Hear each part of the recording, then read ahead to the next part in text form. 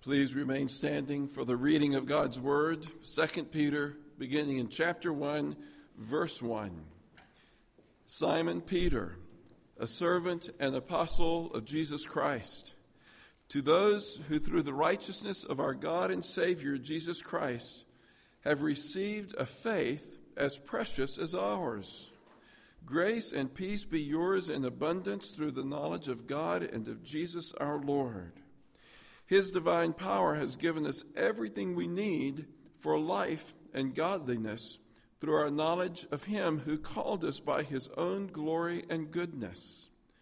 Through these He has given us His very great and precious promises, so that through them you may participate in the divine nature and escape the corruption in the world caused by evil desires. For this very reason, make every effort to add to your faith goodness, and to goodness knowledge, and to knowledge self-control, and to self-control perseverance, and to perseverance godliness, and to godliness brotherly kindness, and to brotherly kindness love. For if you possess these qualities in increasing measure, they will keep you from being ineffective and unproductive in your knowledge of our Lord Jesus Christ.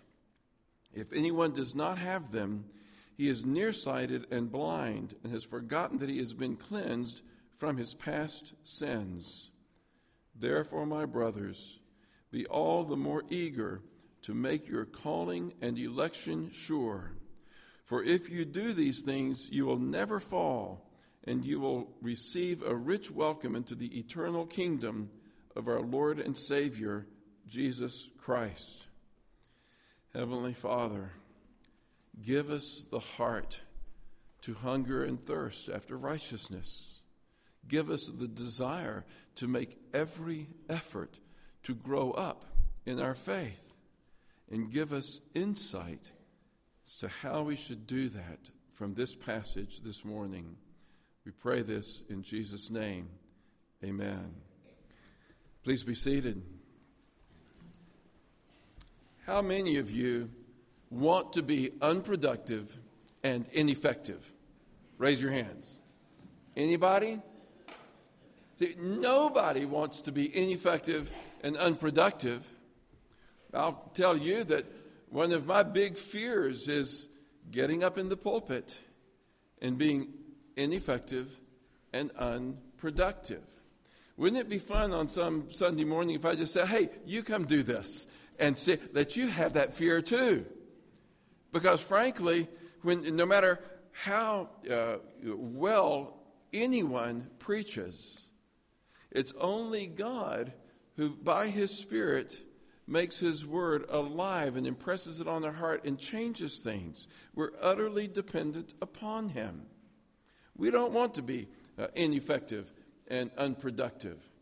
Now, this passage says, these things, if you possess these qualities in increasing measure, in other words, you grow in these qualities. As we go through the list, as you grow in these qualities, they will keep you from being ineffective and unproductive in your knowledge of our Lord Jesus Christ. You say, okay, I've got that. I don't want to be ineffective and unproductive in their knowledge of the Lord Jesus Christ, so I have different slices of my life. Let's picture your life as a pie chart, and you have your work. You want to be effective and productive there. You have your family. You want to be effective and productive there. You have your hobbies, your leisures, your pastimes. You really want to enjoy those. And you have your faith, the religious part of your life. And so you want to be effective and productive there. That's not what we're talking about. You will not be effective and productive if that's your approach to your faith. Because it's not just one slice of your life. When you organize your life in that way, who's at the center? You are. And you come to church and you're a good church person. You may teach Sunday school. You may lead. You may help. You may do acts of service and think, I've got that sliced down. And then tomorrow morning you go to work and it's just a totally different category. That's not what we're talking about. We're talking about our lives being under the lordship of Christ. He is at the center of every part of our lives. And we do step from Sundays coming to church, to Mondays going to school, going to work, to our hobbies, our sports, our pastimes. And we want to be effective in those things, but every one of them come under the lordship of Jesus Christ. Do you want to be effective and productive in your faith in every area of life? Well, to be effective and productive, we have to ask, well, what is it we're going for? How do we measure that? What is your destiny? I mean, that's almost such a big question. It's trite, and it just passes over our heads. What's your destiny? Let me put it this way. Where will you be 100 years from now? And do you live your life now in the light of where you'll be 100 years from now? First, Peter. Peter wrote both of these letters. I'll leave it to your study Bibles right now. We may go into it in a later message to talk about how 2 Peter was actually written by Peter. Many of the scholars have tried to attribute the second letter to someone else who just took on the pseudonym of Peter. But 2 Peter was written by Peter too. In 1 Peter, he establishes a basic orientation to whom he is writing. In 1 Peter, he says in verse 1, Peter, an apostle of Jesus Christ, to God's elect, strangers in the world, scattered throughout all these various places. I believe it was the ESV translation that translated it more precisely, word for word, when it said to God's elect, exiles of the dispersion or the diaspora. Interesting. We've been in a series in Daniel, and in Daniel, the overview heading for that series was how to live in a pagan world without becoming pagan. And now in Peter, he's applying consciously the images from that Old Testament experience. Exiles of the diaspora. The diaspora was the scattering of the people of Israel, the northern kingdom, throughout the Assyrian Empire, never to return. The exile was the southern kingdom taken off into Babylon in exile. Peter is saying we live in this world the way they lived in the diaspora, as exiles in Babylon, scattered, wanting to be restored to their home. That's just an earthly picture of the way we live in this life. We are passing through, but it's more than just tourists passing through. We are residents, but temporary residents here. We're living here as exiles from the Garden of Eden, exiles from the holy presence of God that is described to us as heaven. And we're headed to the new heaven and the new earth when God restores everything as he restored the exiles in the Old Testament back to Jerusalem. We are exiles of the diaspora. And our citizenship is in heaven. Look at Philippians chapter 3, verses 19 and 20. I'm going to ask you, what is your destiny? This picks up in the middle of a thought. In verse 19 it says, their destiny is destruction. How many of you thought, hey, my destiny is destruction? Nobody thought that. You didn't think that, did you? Next one hits a little closer to home. Their God is their stomach. What do we hunger and thirst for? Is it just for the things that satisfy the here and now, our appetites here and now? And their glory is in their shame. And we look at our culture and are distressed by that. Instead of being ashamed of things that are really wrong, their glory is in their shame. And think, I can put an arm's length between me and that. I don't do that. But look at the last one. their mind is on earthly things. What is your mind on? Now, we do have a mind for earthly things, but there's a difference between having our mind on earthly things alone, as they are ends in themselves. You do want to be effective and productive in your work. You should. In your school, you should. Even in your play, your sports, you should. Those are right desires, but not if they are ends in themselves. We are stewards of our lives passing through. We have all these responsibilities under God's lordship, and we do all that we do with all of our might to His glory. See, He's in the center of that pie chart. And so we want to please Him. We want to do our best in those various areas of life. And so we have a mind for earthly things, but our citizenship is in heaven. Verse 20, but our citizenship is in heaven. And we eagerly await a Savior from there, the Lord Jesus Christ. What is your destiny? There are only two places: heaven or hell.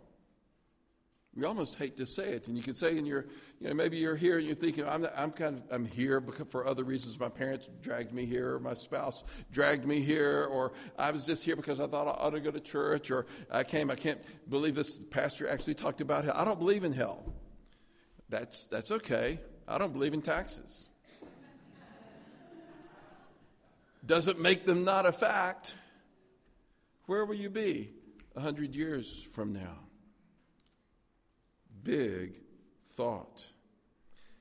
How equipped are you for the journey? Well, before we go to that, I just want to point out the end of our passage and read it again in 2 Peter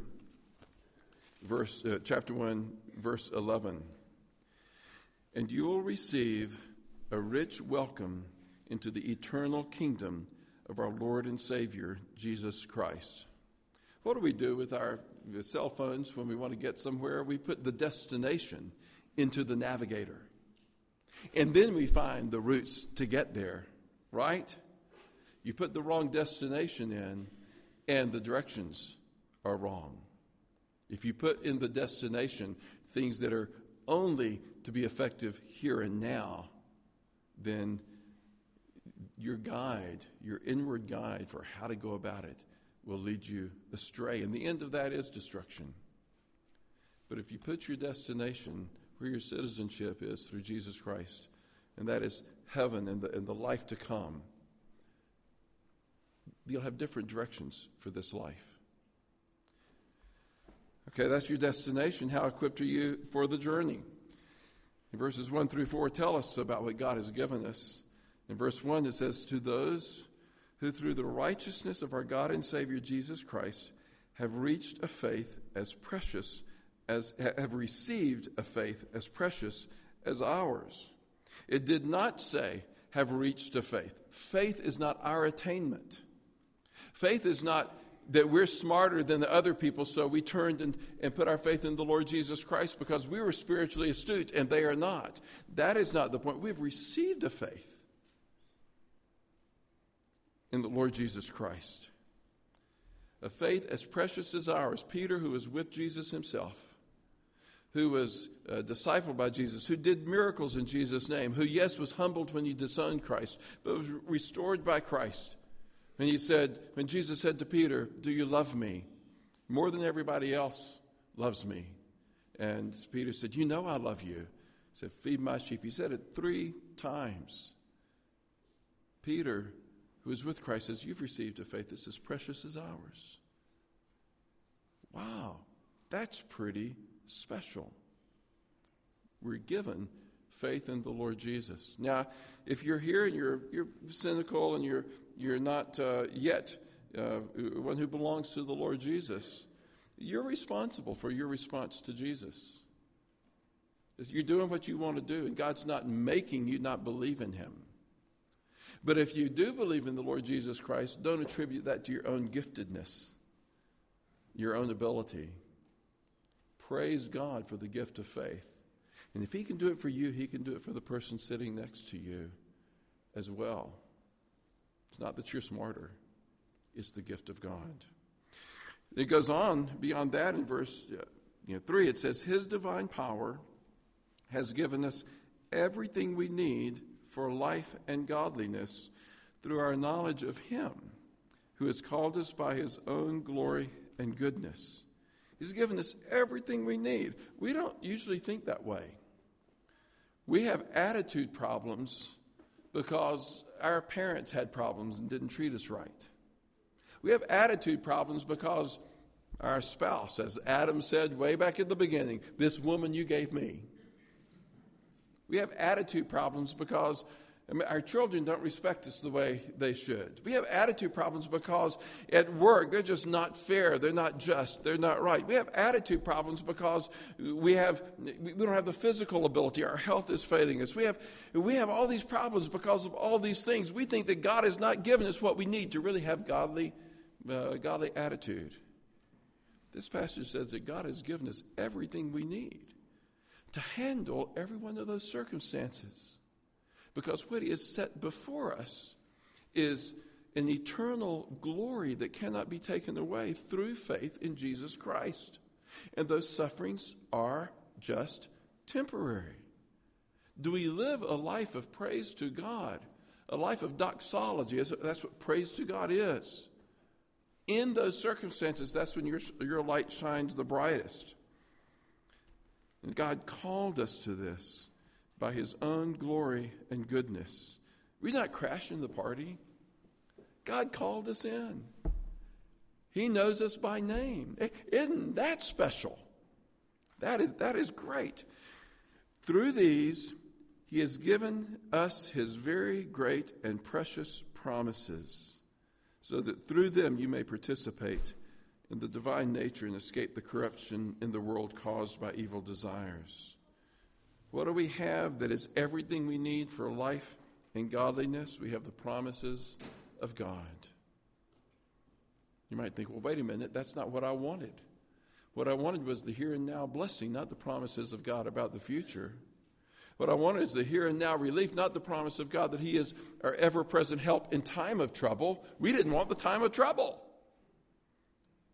We have the promises of God that He's with us now. He cares for us now, loves us now, and He's taking us to glory. And that equips us for every circumstance. You believe that? Well, how do we get there? We still have to ask what our heart's desire is. This says, so that you may participate in the divine nature, meaning that our new nature, the nature He gives us, resonates with God and His will. We delight in that.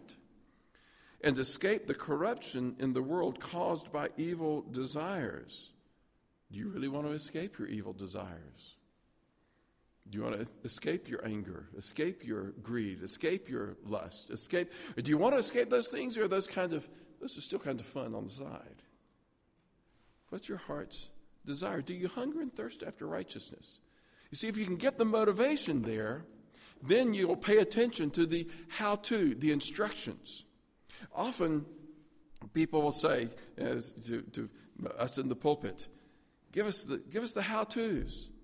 We want the application. We want to know how. And we're saying, we do want to get there. We want you to know who God is, what He has done for us in the grace of Christ, the power that He has given us in the Holy Spirit and the gospel that has made us new creatures. Now we get to the how. This is a passage that's a how. How to grow as Christians. How to grow up as Christians. For this very reason, make every effort. Make every effort.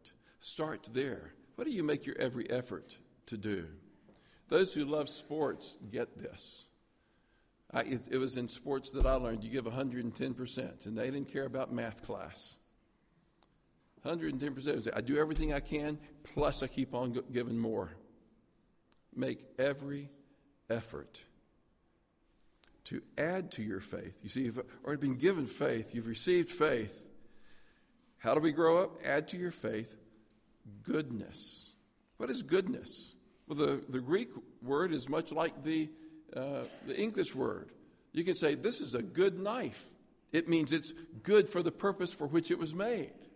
That's a good car. It's reliable. It gets you from one place to the next. That's a good car. Are you a good human being created in the image of God to love him and to glorify him? Are you a good human being?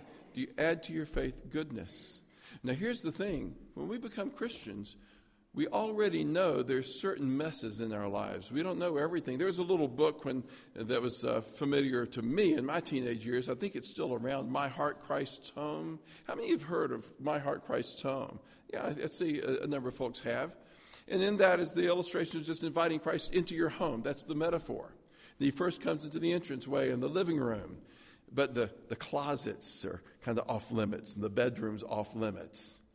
But when he comes into your living room, there's a mess there, you clean that up first.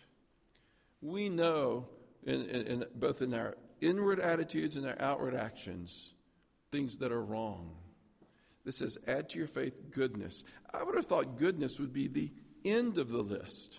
That's the goal in our sanctification, to become holy, to become good. But we don't get there without taking the first step. By adding to our faith, I've received you, Lord, Jesus as my Savior and Lord. He says, okay, let's clean up this mess. What are some of the inward messes in our lives? There are 3 verses that I think if you would memorize and take to heart, it would help you grow as a Christian, perhaps faster than any others, because they just hit it on the head. I may use this for the rest of our time in 2 Peter as the prayer of confession. It's Ephesians chapter 4, verses 30, 31, and 32. In verse 30 it says, "And do not grieve the Holy Spirit of God, with whom you were sealed." There's something there. You know, the church went through a period of legalism, a generation or two back, where if you do the right things, you follow the right list, then you're good with God. And there's kind of a rediscovery of the gospel of grace, that our standing before God depends on his grace, not on our goodness. There's a lot of churchianity in the old legalism, and that's still around in a lot of places. But there's maybe been a pendulum swing so far that we don't just say, God loves us unconditionally. We did not earn his love and favor. That is unmerited and unconditional grace. To say, therefore, it doesn't matter what I do. God is just as pleased with me if I do the right thing or not. He's just as pleased with me. That's an overstatement. You see that? We get it in our families. When you look at your children, do you say, I love you, and I love you unconditionally? That's the way we ought to be. We're not perfect parents. But do you say that to your children, and then they say, okay, it doesn't matter if I obey you. So wait a minute, because I love you, I'm going to teach you how to do the right thing. And you may displease me, but it won't shake my love for you. In the prayer of confession from the Westminster Confession of Faith, it refers to how we may incur God's fatherly displeasure. He doesn't withdraw himself from us, but we may not yet please him. Do not grieve the Holy Spirit of God, Ephesians 4:30, with whom you were sealed. We can grieve God. And what grieves God? The next verse tells us, first things, get rid of all bitterness and rage and anger, brawling and slander, along with every form of malice. You don't have to be more than a baby Christian to know those things are wrong, do you? It's a first thing to tend to. Now, bitterness and rage and anger may be reaction to some injustice done to you. Somebody has wronged you. Somebody has hurt you. And you feel justified in having that. But it grows into your life until it expresses itself in every form of malice. You don't have to have justification for malice. It's just corroded your heart. Add to your faith goodness. And well, how do we do that? What's the key to do that? That's verse 32. Be kind and compassionate to one another, forgiving each other, just as in Christ God forgave you. It's not forgiving each other when they deserve it. It's not forgiving one another when they grovel in repentance and really ask for it and they finally get it. It's not forgive one another when they just tip the hat to confession and then they give that half-hearted thing, but at least something, so now you can forgive them. It's forgiving each other just as God in Christ forgave you. And that's the key to free you from bitterness, rage, anger, brawling, slander, and every form of malice. Add to your faith goodness. Clean up your heart in those attitudes, because those will make you stuck in the infant stage of faith. And add to goodness knowledge. How do we grow in knowledge? By the study of the Bible. In the study of the Bible, we can do it personally and privately, but we don't only do it personally and privately. The Bible tells us, do not forsake the gathering of yourselves together in Hebrews chapter 10. But let us consider how we may spur one another on to love and good deeds. When we gather together, we help each other grow in our knowledge of what God wants us to be and what He wants us to do. And then we kind of circle all the way back. We trust in God and His grace, and as we learn more of Him, and we add goodness, we clean up that room. In My Heart Christ's Home, Jesus says, okay, now let's go into the bedroom. Let's clean up that room. Now let's go to that closet. As we grow in knowledge, we are opening the doors of our lives to say, oh, that's what you want, God. Thank you for your grace. Help me to clean this up by the power of your Spirit, so I can add goodness to that. And you grow in knowledge, and you're growing up as a Christian. The next one is self-control. Why self-control? It's because as you grow in knowledge, you begin to discover that even though you delighted in your salvation and you turn to follow Christ, it doesn't come naturally to follow Christ. The old nature is always with you. The Bible tells us to put off the things that belong to the sinful nature and to put on the things that are godly, that are pleasing to God. So we have to have self-control. Jesus said, if anyone would be my disciple, he must deny himself, take up his cross, and follow me. So don't expect it to come naturally. You need to have self-control. Don't do what you want to do. Do what Christ wants you to do. And you'll find delight in that. Add to self-control, perseverance. I hate that word, perseverance. It implies that tomorrow, the next day, the next year, 10 years from now, we're still going to be in the same struggle of denying ourselves to follow Christ. We need to persevere in our faith. And as we persevere in our faith, it's like physical exercise. It's like sports exercise. We do grow stronger. It becomes more the automatic spiritual response, just like the automatic muscle memory in sports. And it does help us, but we have to persevere in these things. And at this point, we might start, you think, that's it. I'll persevere, and then I'll go to heaven. Well, no, there's more to this list. Add to perseverance godliness. It has a root aspect of the word of reverence to God. You see, with self-control and perseverance, we can start thinking, this is what I'm doing. I'm applying myself. I'm making every effort, and I'm persevering. And we can become moralistic. We can start measuring ourselves against others and say, I'm doing better than you are. And we can forget the faith that we began with. We need to remember godliness, a reverence in all of life. You know, when you come to church, we can so easily slip into the old nature ways. When you come to church, we should be aware that God is present here. He's with us everywhere. He's present with us here. And the big issue is not, does this church please me? The big issue is God pleased with me? That's reverence. And to leave church, to go to work tomorrow, and to handle those responsibilities, to go to school tomorrow, and handle those responsibilities and those relationships. And instead of thinking, is this working for me? He's saying, is God pleased with me? That's godliness. That's reverence in every area of life. And so we have that attitude that's a vertical attitude. And as we are godly, the Bible tells us you can't say, I love God, and yet hate your brother. In 1 John it says, the one who says, I love God, but I hate my brother, But he hates his brother. He's a liar, and the truth is not in him. So godliness leads to how we treat others. That's brotherly kindness. And brotherly kindness is not just the right actions. Underneath that is, add to brotherly kindness, love. And this is something that is a cycle in our lives. It's not like we get to the end and we've accomplished it. Because the verse says, those who possess these things in increasing measure. We grow in all of these areas as we go on in life, as we grow up as a Christian.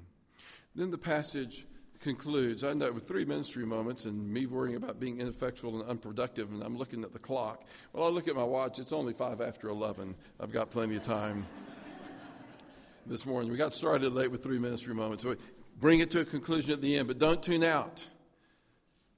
It says, therefore, my brothers, be all the more eager. It's that same word in verb form as make every effort. The noun effort is a verb here. Be eager to make your calling and election sure. There's a paradox here. A paradox because if it's election and calling and God's sovereign, then how are we making it sure? Read it this way. How can you know your faith is genuine? How can you know it's genuine if it's producing this kind of fruit? If you do these things, if this message, if this passage is resonating with you, you can know the struggle. You can know that there's an old nature. You may be frustrated with yourself. You may not feel like you're very strong as a Christian. You may be humble. I think the way Peter was humbled after disowning Christ 3 times, that humility is a good thing. But you can know that God has called you and chosen you because he's given you desires that you would not have in your old nature. Be all the more eager to make your election and calling sure. The one who professes faith but never follows Christ should not have assurance of his salvation because it's not showing fruit. The one it may just be outward.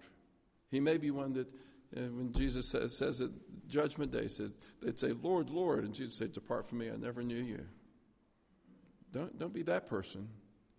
If it worries you, that's good evidence that he's given you a heart not to be that person, that you want to follow Christ. Make your election and calling sure, for if you do these things, you will never fall. Written by Peter, who disowned Christ 3 times. It doesn't mean that we will never fall in a day's event. It does mean ultimately we're in Christ's hands. Jesus, the one who was disowned by Christ, was restored by Christ. And he was writing this letter saying, God will not fail you in this. And you will receive a rich welcome into the eternal kingdom of our Lord and Savior, Jesus Christ. Let us pray. Heavenly Father, we pray that you would write this passage on our hearts. That wherever our sticking point is in growing up as a Christian, that we would tend to it by the power of your Spirit. That this would be something when we do like David did, who had great victory over Goliath. He sinned with Bathsheba. I pray that you would always draw us back to yourself. Remind us of your grace and let us begin to grow again. And Father, I pray that it would be our heart's desire that we would hunger and thirst after righteousness, that we would make every effort to grow up in our faith, that we would be eager to show the genuineness of our faith by these things, that you would be pleased with us. We pray this in Jesus' name. Amen.